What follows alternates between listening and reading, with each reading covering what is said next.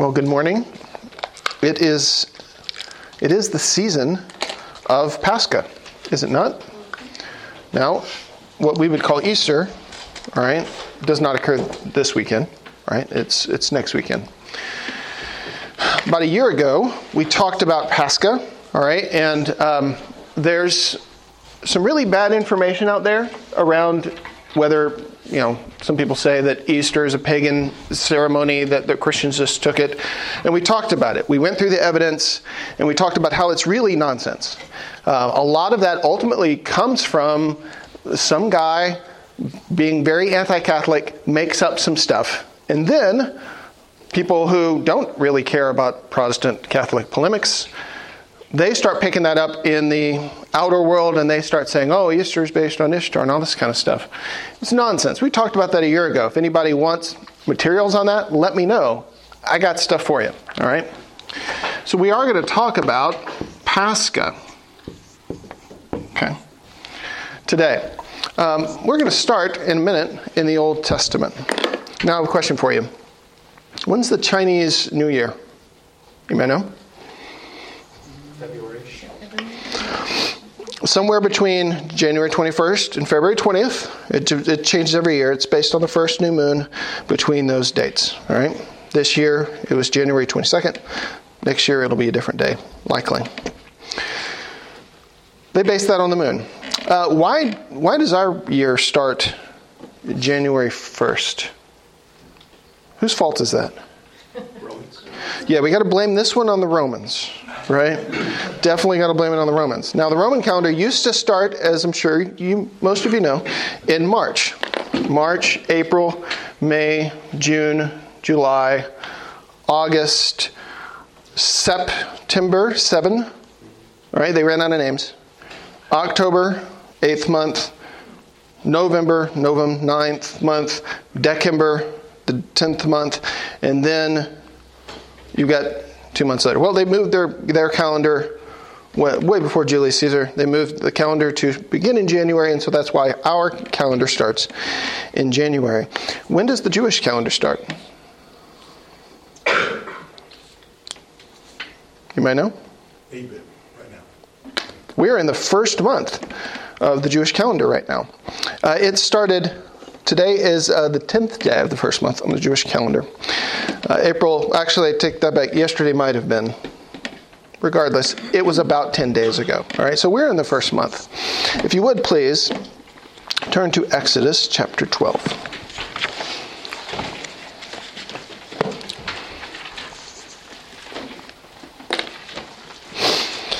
It's good whenever Easter comes around to think about Easter, or better, Pascha, all right?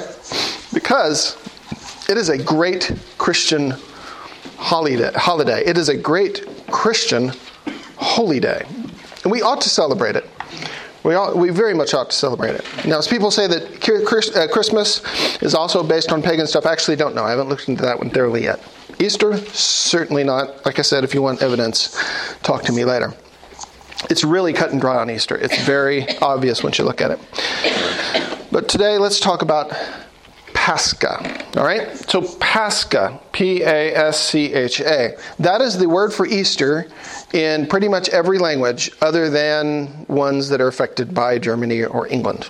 All right? So if you are speaking any Latin-derived language, you're going to be calling it Pascha. If you are in the Greek Orthodox Church, you're going to be calling it Pascha.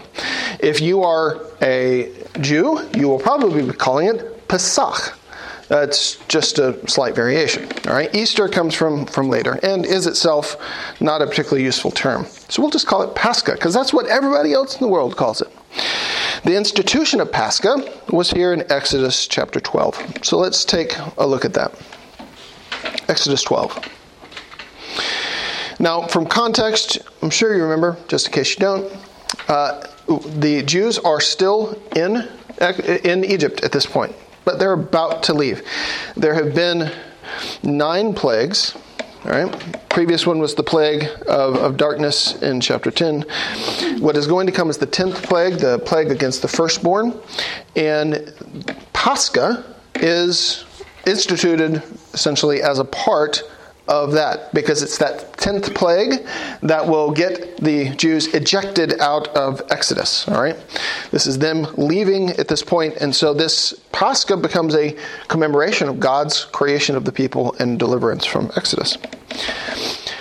So, chapter 12. The Lord said to Moses and Aaron in the land of Egypt, "This month shall be for you the beginning of months." All right, so this is the beginning of the year for them. "It shall be the first month of the year for you." Not for everybody else necessarily, just for them. "Tell all the congregation of Israel that on the 10th day of this month every man shall take a lamb according to their fathers' houses, a lamb for a household. And if the household is too small for a lamb, then he and his nearest neighbor shall take according to the number of persons. According to what each can eat, you shall make your count for the lamb. Your lamb shall be without blemish, a male, a year old. You may take it from the sheep or from the goats, and you shall keep it until the 14th day of this month, when the whole assembly of the congregation of Israel shall kill their lambs at twilight." All right, so this is the start. Let's talk about some facts here. They're supposed to gather the lamb on the 10th for them to kill the lamb on the 14th. Why and I think this is just a practical matter, why should you start looking for the lamb on the 10th? Probably out in a field somewhere. It could be out in a field somewhere. You can't just go down to the marketplace and go, "I'd like to buy a lamb, please," right? Necessarily. You might be able to. I think it's a practical matter. Few days before, make sure you go and work out. You got to talk to your neighbors if you can't afford one. You got to make sure you procure one, because it's not just a lamb. It needs to be a male, and it needs to be about a year old, right? Now, Jeff? I was going to say it also has to be without blemish. Without blemish, yes. You might find a male 1 year old with a limp, and you can't use it, right? Totally. All right, so it sort of starts on the 10th, but really 10th is just preparation for this thing. And on the twilight of the 14th, all right, on the twilight of the 14th, you will kill the lamb. Now, also, it's good to remember, when does the day start and end? For them, the day ended at sunset, and the next day started. All right, so when they say kill the lamb on the 14th, all right, at twilight, that means as the sun is going down, but not quite yet, all right, kill the lamb. And then they're going to eat the lamb, as we'll see, on the 15th.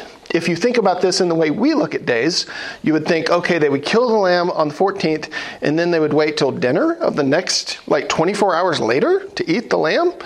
That's not how it works. For them, they would kill it at, 5 o'clock, and then they'd have dinner at 7 o'clock or 8 o'clock, and they would have the lamb.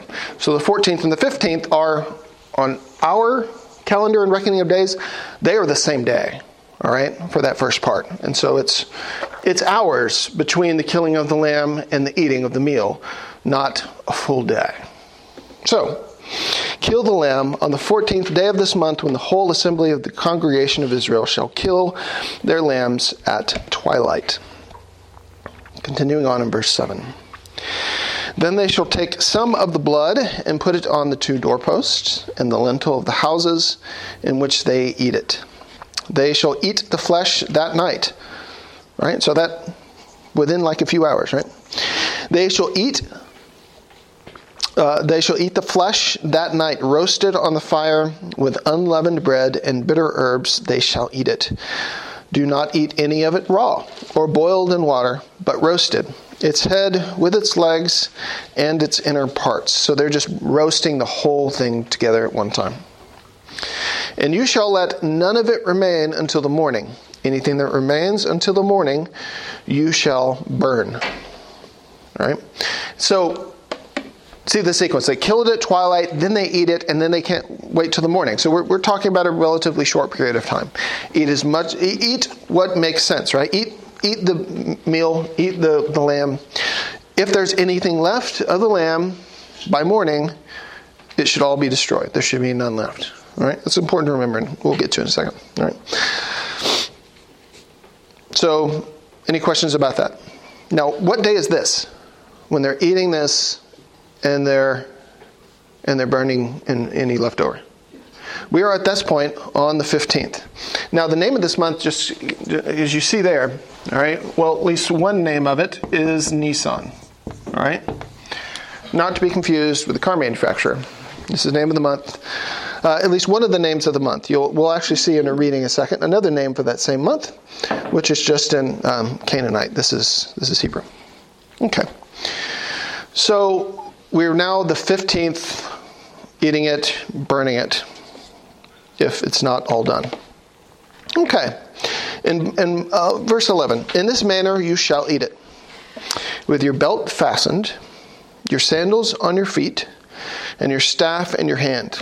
You shall eat it in haste. It is the Lord's Pascha. For I will pass through the land of Egypt that night, and I will strike all the firstborn of the land of Egypt, both man and beast, and on all the gods of Egypt I will execute judgments. I am Yahweh.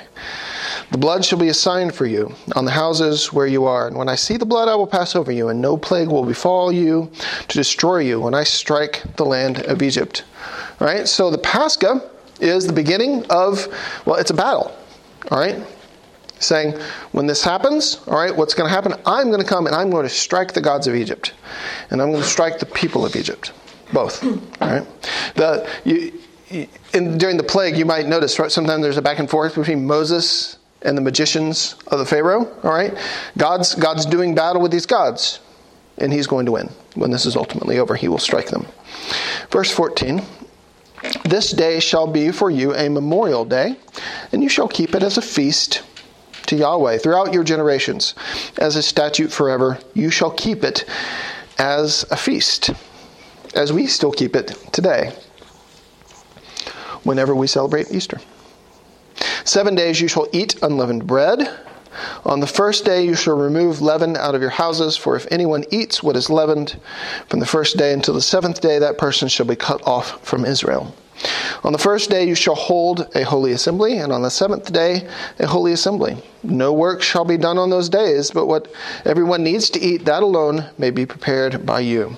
And you shall observe the feast of unleavened bread, for on this very day I brought your hosts out of the land of Egypt. Therefore you shall observe this day throughout your generations. It's a statute forever. In the first month, from the 14th day of the month at evening, you shall eat unleavened bread until the 21st day of the month at evening. For 7 days no leaven is to be found in your houses. If anyone eats what is leavened, that person will be cut off from the congregation of Israel, whether he is a sojourner or a native of the land. You shall eat nothing leavened. In all your dwelling places you shall eat unleavened bread. All right? And so Pascha begins on the 14th. All right, with the killing of the lamb. Then you've got the eating of the lamb on the 15th, and including that day, you've got 15th, 16th, 17th, 18th, 19th, 20th, 21st. Right, that's that date there. The Feast of Unleavened Bread is associated with Pascha. All right. This will be also relevant next Lord's Day. All right. If we discuss what I plan to discuss. All right. So you've got Pascha, 14th and the 15th. Then you have the Feast of Unleavened Bread, which is 7 days. Now, on this particular thing, let's go to verse 21. I want to focus on that real quick. Then Moses called all the elders of Israel and said to them, go and select lambs for yourselves according to your clans, and kill what? What do your Bible translations have? What are they killing? All right, KJV has something different, right? Does anybody else have anything other than Passover or Passover lamb? I doubt it. All right, so the KJV says, and you will kill the Pascha. All right, what does it mean to kill a holiday? All right, well, you don't kill a holiday. All right, the Pascha is a reference to the lamb itself. All right, and so whenever you talk about Pascha, all right, what are we talking about? At this point in time, you're talking about two separate things, all right, but obviously related things. You're talking about the lamb itself can be called the Pascha. And so he is called, here he is commanded to go kill that Pascha, that lamb itself. You could also talk about the time as the Pascha. By the time we get to the New Testament, all right, there will be instances where you could also call the entire sequence of 7 and part of a day as all of it as Pascha, because it's all one big connected feast. Continuing on. Take a bunch of hyssop and dip it in the blood that is in the basin. This is verse 22. And touch the lintel and the 2 doorposts with the blood that is in the basin. None of you shall go out of the door of his house until the morning, for the Lord will pass through to strike the Egyptians. When he sees the blood on the lintel and on the 2 doorposts, Yahweh will pass over the door and will not allow the destroyer to enter your houses to strike you. You stay in the house. Why? Because God has an angel going about and fighting the Egyptians and their gods. Do not get out of the house. You're safe as long as you stay in there. And when you come into that, you shall observe this rite as a statute for you and for your sons forever. And when you come to the land that Yahweh will give you, as he has promised, you shall keep this service. And when your children say to you, what do you mean by this service? You shall say, it is the sacrifice of Yahweh's Pascha. For he passed over the houses of the people of Israel in Egypt when he struck the Egyptians, but spared our houses. And the people bowed their heads and worshipped. And the people of Israel went and did so, as Yahweh had commanded Moses and Aaron. So they did. And you get then the 10th plague, and then ultimately the Exodus, right? Because they leave at this point. When Jesus died, all right, better to say, when Jesus gave himself up to die on purpose, right? He chose this day, this event, right? Now, as people in the general Reformed tradition, we put a whole lot of emphasis on the Day of Atonement. Jesus did not die on the Day of Atonement. It is a different day. Jesus chose to die on the Pascha, all right? Why? He's freeing the people of God, right? He's defining the people of God. He's taking them out of slavery. This is why he's doing this. And for us to continue to celebrate Pascha,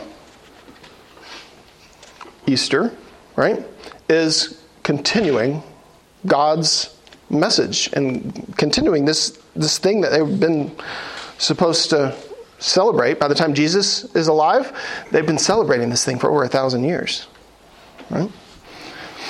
And so Jesus reinstitutes the Pascha. It's going to change at that point, necessarily, but we're getting ahead of ourselves at that point.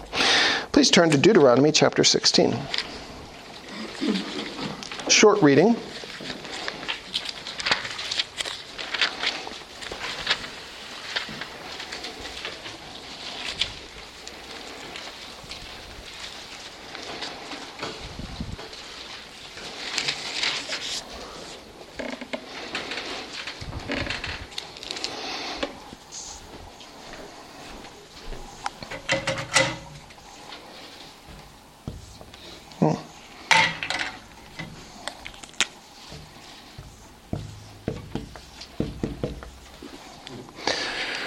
Abib is just another name, the Canaanite name for the month of Nisan. So when we read, observe the month of Abib, it's Nisan, and keep the Passover of Yahweh your God. For in the month of Abib, Yahweh your God brought you out of Egypt by night.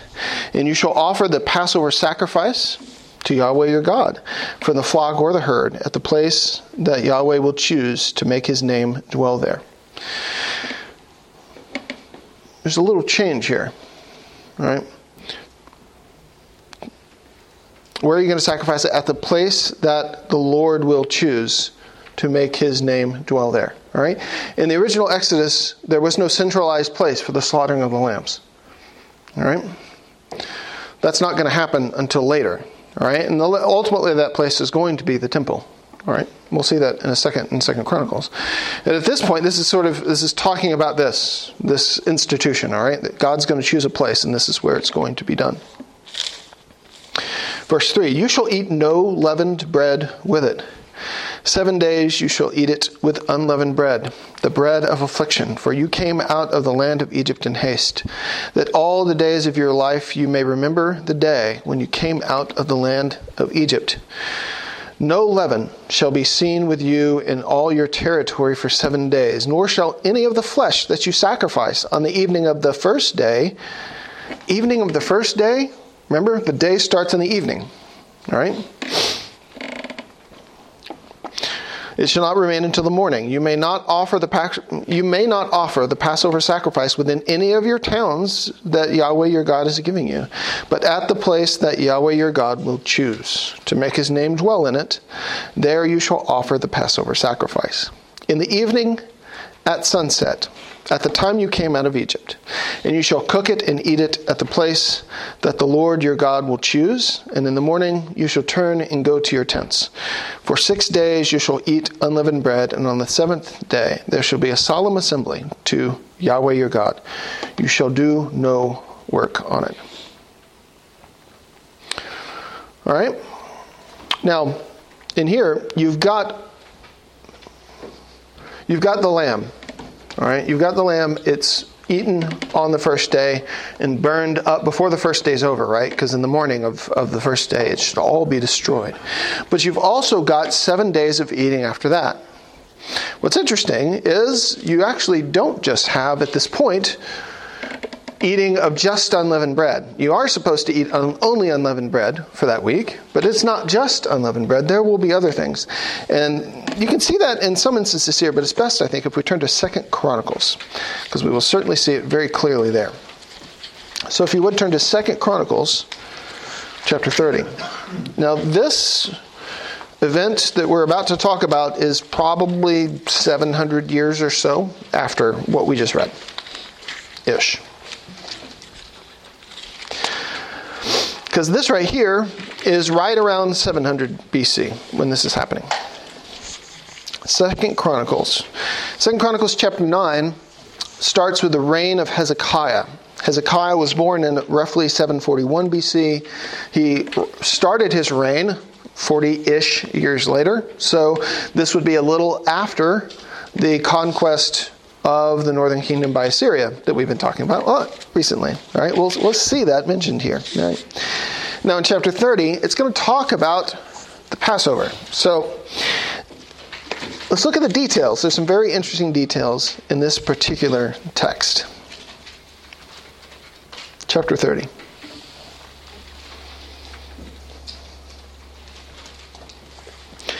Hezekiah sent to all... by the way, chapter 29 is him doing a lot of cleansing of the temple and fixing problems. All right, Hezekiah is a good king. He's trying to bring people back to their God. All right. Hezekiah sent to all Israel and Judah and wrote letters also to Ephraim and Manasseh, that they should come to the house of Yahweh at Jerusalem to keep the Passover to Yahweh, the God of Israel. Now, politically speaking, the kingdom has been divided for a while. All right, you've got, after Solomon, you've got the split up of the kingdom. Now, the worship was centralized at that point in Jerusalem. All right, David did not build the temple, but Solomon built the temple in Jerusalem. That's where the worship of God was supposed to be centralized. Now, if you have a split kingdom where the northern kingdom, all right, which does not include Jerusalem, has to send all of its people down to Jerusalem for all their religious activities, you've kind of politically got a problem, right? Because you're basically, what you're saying at that point is, as the northern kingdom, yes, Jerusalem is actually the center of things, right? And so you've got in the northern kingdom a lot of idolatry. Let's stop going down to Jerusalem, right? And you even got, when you got to the Gospels, right, where Jesus is talking to the Samaritan woman, she's like, Samaritan woman, are we supposed to, can we sacrifice here or do we go down to Jerusalem? Which one do we have to do? All right. So this stuff lasts a very long time. So here is now, right, the northern kingdom and the southern kingdom, they've been at odds. All right. And the northern kingdom would attack the southern kingdom and try to take it over at various times. At this point, the northern kingdom is in no position to do that. Actually, 20 or so years before this, they had just been leveled by Assyria. They are in a total mess at this point. Many thousands of them have been exiled. They are in really terrible position. And so here is Hezekiah sending letters to the north to say, we're going to do a Passover. You guys should join us. And Hezekiah is totally right. This is a great thing to do. And so he's being godly when he does this. He sends the letters out to them and say, okay, you really should come down here. Now in verse 2, for the king and his princes and all the assembly in Jerusalem had taken counsel to keep the Passover in the second month. For they could not keep it at that time because the priests had not consecrated themselves in sufficient number, nor had the people assembled in Jerusalem. Passover is not supposed to happen in the second month. Passover is supposed to happen in the first month. But it does give an explanation. And I mean, if they've been sacrificing the Passover in the first month of every year for a very long time, all right, then telling you the date of when it is not all that significant. But if, historically speaking, it's a different date, right, they got to discuss it, and then they have to rationalize. Why is this? Why do we have to do this? Well, I mean, we've just been setting up the temple. We don't have enough consecrated priests at this point. We're not ready. Let's do it. The leadership convenes and says, let's do it in the second month. All right. As it turns out, spoiler alert, God's okay with it. All right. It's good. Verse 4. And the plan seemed right to the king and all the assembly. So they decreed to make a proclamation throughout all Israel from Beersheba to Dan, that the people should come and keep the Passover to the Lord, the God of Israel, at Jerusalem. For they had not kept it as often as prescribed. They've been bad. Right? Which is one reason why they were conquered. So couriers went throughout all Israel and Judah with letters from the king and his princes, as the king had commanded, saying, O people of Israel, return to Yahweh, the God of Abraham, Isaac, and Israel. Then he may turn again to the remnant of you who have escaped from the hand of the kings of Assyria. So in other words, whatever is left of you, all right, the remnant that's still there that hasn't been killed or taken into captivity, all right, turn back to God. Do not be like your fathers and your brothers, who were faithless to Yahweh, God of your fathers, so that he made them a desolation, as you see. Do not now be stiff-necked as your fathers were, but yield yourselves to Yahweh and come to his sanctuary, which he has consecrated forever, and serve Yahweh your God, that his fierce anger may turn away from you. Right? Because his fierce anger has clearly been on them, right? It's this whole context. For if you return to Yahweh, your brothers and your children will find compassion with their captors and return to this land. There's the promise of return from exile that was in Deuteronomy we've talked about. For Yahweh your God is gracious and merciful and will turn away his face from you will not turn his face away from you if you return to him. So the couriers went from city to city through the country of Ephraim and Manasseh and as far as Zebulun. But they laughed them to scorn and mocked them. Not good. However, some men of Asher, of Manasseh, and of Zebulun humbled themselves and came to Jerusalem. The hand of God was also on Judah to give them one heart to do what the king and the princes commanded by the word of Yahweh. And at that point it becomes clear, right? God is blessing this effort, right? God is wrong month, right spirit. God is blessing this effort, bringing the people of Judah together. And many people came together in Jerusalem to keep the feast of unleavened bread in the second month, a very great assembly. They set to work and removed the altars that were in Jerusalem, and all the altars for burning incense they took away and threw into the brook of Kidron. And they slaughtered the Passover lamb on the 14th day of the second month. What do you have, King James? Verse 15 there.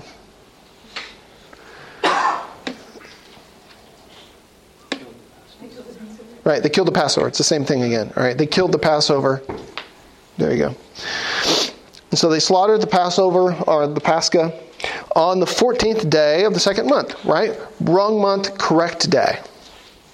Okay? And the priests and the Levites were ashamed so that they consecrated themselves and brought burnt offerings into the house of the Lord. They took their custom posts according to the law of Moses, the man of God.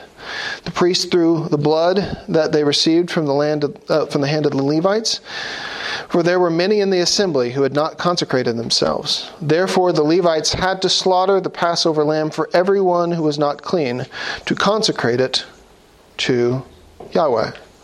Think about that for a second. What's going on?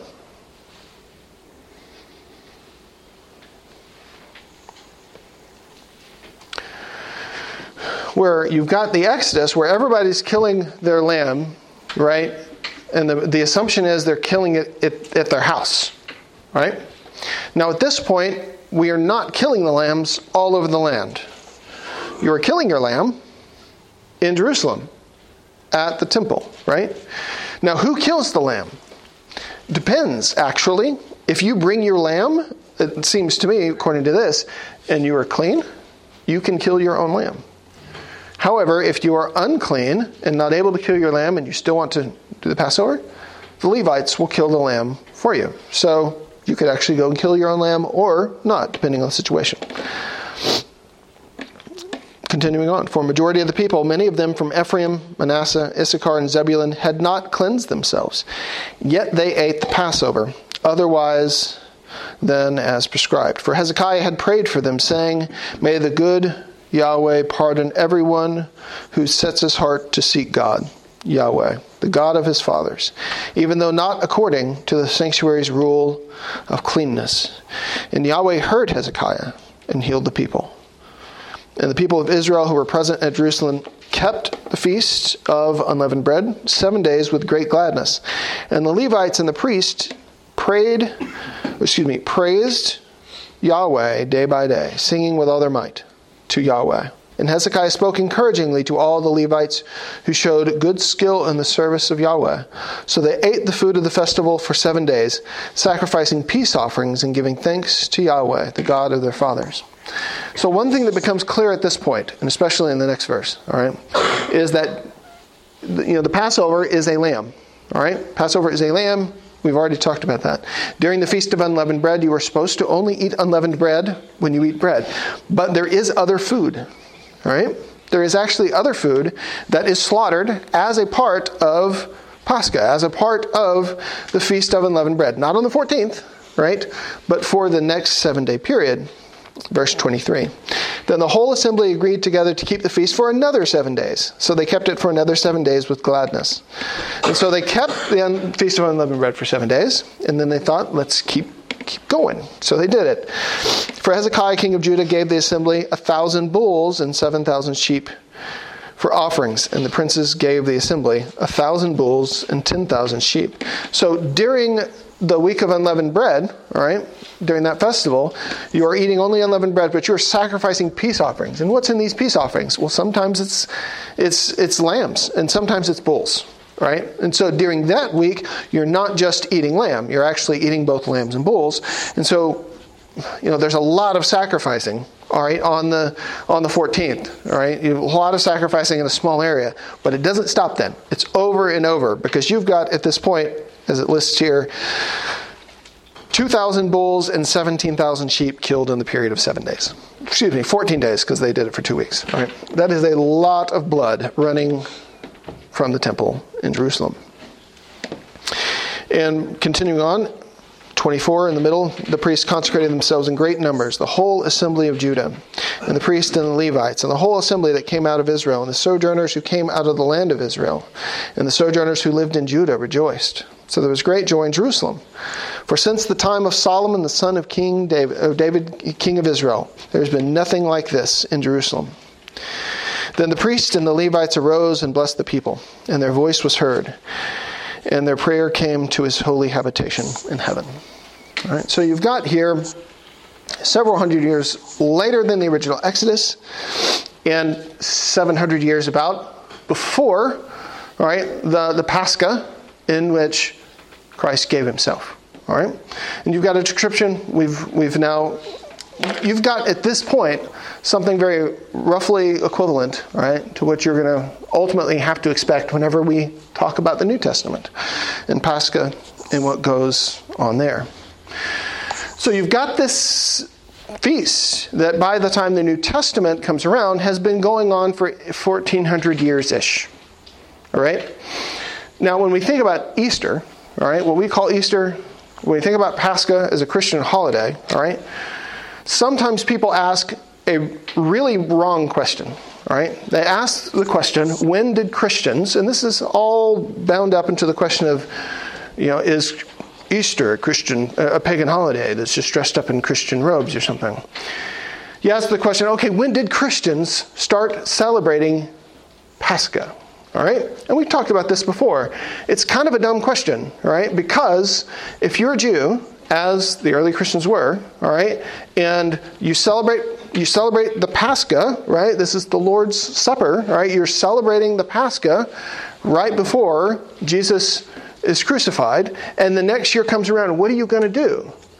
You're going to go, well, we can't do any of these Jewish ceremonies anymore. No, you're not going to do that. What are you going to do? You're going to celebrate Pascha, all right? And so when did Christians start celebrating Pascha as Christians? The very next year. It would have been very natural for them to do so. And the next year, and the next year, and the next year, and so on.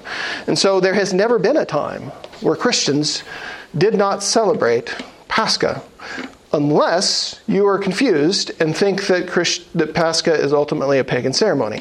Then you might stop celebrating Easter. I'm telling you, bad idea.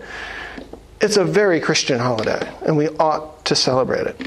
What is a valid question is, how did Pascha in Christian churches change over time? That's a good question, right? Because clearly what we do today is not exactly like the Jews did, right? We don't slaughter a lamb on the 14th of Nisan. We eat ham, right? That is often the case, right? So we do things very differently. So what, right? There's lots of murky history in the first century and second century. So when did things change and all that? Good question. A lot of answers we don't know. Now, if today, let's get our dates right. All right. I think today is the 10th of Nisan. The 14th of Nisan is April the 5th. All right. And so April the 5th, which would be Wednesday of this week, is when the Jews would sacrifice their lambs, if they could really hold Passover the way they want to. And then the night of Wednesday would be the day that they would eat their lambs. Now they're going to be having their Seder ceremonies this week because it is Passover or Pascha for them. Now, when do we celebrate Easter? Do we celebrate Easter starting Wednesday of this week? No. We say Friday. Yeah, Friday, Good Friday, right? When is Easter Day, though? Sunday. Easter Day is Sunday. All right, so there was an early, not a heresy, a controversy. Okay, it's called the Quarto-Decuman controversy. Okay, Quarto-Decuman controversy. What does that mean? Break it up into two pieces. 14th. Where have we seen 14th? Not Valentine's Day. Wrong answer, right? The 14th, right? This is the 14thers. Okay? When should you celebrate Christian Easter? There was a tradition, which totally makes sense, right? The first Christians surely celebrated Pascha on the 14th, right? Because that's when everyone else celebrated Pascha. However, there was a change later on where some churches in the West, many churches in the West, started not celebrating Easter on the same day as the Jews, right? Instead, they started celebrating it on the Sunday, all right, based on the same time reckoning, but on the following Sunday, all right? And so that's why our Easter always follows on a Sunday, all right? The Jewish Pascha, depending on the calendar, it can fall on different days of the week. We constrain it to Sunday. And so you've got, in the eastern part of the empire where the Jews were, all right, you've got primarily the Quarto-Decumans, all right? They continued to celebrate on the 14th. And ultimately, at the Council of Nicaea, all right, they decided, the church got together to talk about Christology, as we all know. But also, one thing they got together is like, okay, let's get this straight, all right? And let's just agree to do this on the same day. And the Council of Nicaea decided, we're not going to go with the Quarto-Decumans. We're actually going to do it based on this other reckoning. So it was after the Council of Nicaea that the church decided to move Easter, all right, to a Sunday. So that's why we ultimately all celebrate Easter, if you do, as you should. That's why we always do it on a Sunday, which is not according to the Jewish calendar. Yeah. That is not the reason why the Orthodox Easter is different than ours. Correct. They're on the Gregorian calendar, I believe, and we're on the Julian. They're on the Julian calendar. And we're on the Gregorian. We are on the Gregorian calendar, yeah. My Orthodox friend won't celebrate Easter for a couple of weeks, I think. Yeah. Yeah, their calendar's off. It's like, it's funny, right? When you get globalization, like China's calendar's off too, but not really, right? Their celebratory calendar works on a different calendar. Business works on the Gregorian calendar. Business everywhere works on the Gregorian calendar. But Chinese still celebrate their New Year off of the Gregorian calendar, just like the Jews still celebrate Nisan off of the Gregorian calendar, just like the Eastern Orthodox, who have stuck with the Julian calendar, are a week off-ish from us. And so, yeah, their Christmas is off as well. It's all related to that. So, yeah. So my encouragement to you is to celebrate Easter. Excuse me. You should celebrate Pascha. Yeah. When did eggs get added into Easter? That would have been much later. Yeah. In the Middle Ages? That's a later addition in the Middle Ages. Yeah. Whenever I say, Easter is not a pagan, not something that Christians took over from paganism. That is clear and obvious. The historical arguments for the other side are ludicrous. However, some things that people do at Easter, just like that things that people do at Christmas, are not at all Christian, right? Now, I liked as a kid opening up, finding eggs and finding candy in them, really. Not because I was searching for eggs, and not because I thought that rabbits lay eggs, though I probably did at one point. So we're teaching bad biology by this practice. But it was candy, right? So that, take it or leave it. Now, sometimes Christians baptize egg searching by putting scripture verses in eggs and stuff, and you get resurrection eggs and stuff like that. So, okay, maybe it's better. Is that like baptizing someone but with eggs? Yeah, sure. So anyway, so that would be, and there are various things that have come, into Christmas. If we celebrate Christmas, that would go, no, that's not right? So same with Easter. Yeah, egg searches. Kids don't eat candy. They already have too many cavities anyway. Not you. So yeah. Some things that creep in are not Christian, but this holiday is absolutely a Christian holiday. If anyone disagrees with that and you find them, then I've got resources for you. It's beat them over the head with it. Beat them over the head with knowledge. That always works. That's how people change their mind. Yes, beat them over the head with knowledge. All right, so next Lord's Day, continue to think about Easter. I recommend going and reading some of the gospel accounts of the final Passover, Jesus, all right? Because, Lord willing, we'll talk about those and do an exercise around those next Lord's Day. So do that in the meantime. And give thanks for Pascha. And do your best to say Pascha instead of Easter, if you want to. All right, we must be dismissed. So let's close. So we have a few minutes to get coffee, fellowship, and then head over. I'll pray for us. God, continue to bless us today, we ask. Please help us in all our singing and praying. Bless us. As we study the Scriptures, may we be blessed today. May we be encouraged. Bless us in our fellowship today and bless all those who are not with us. Keep them safe and keep them well. Pray all this in the name of Christ. Amen.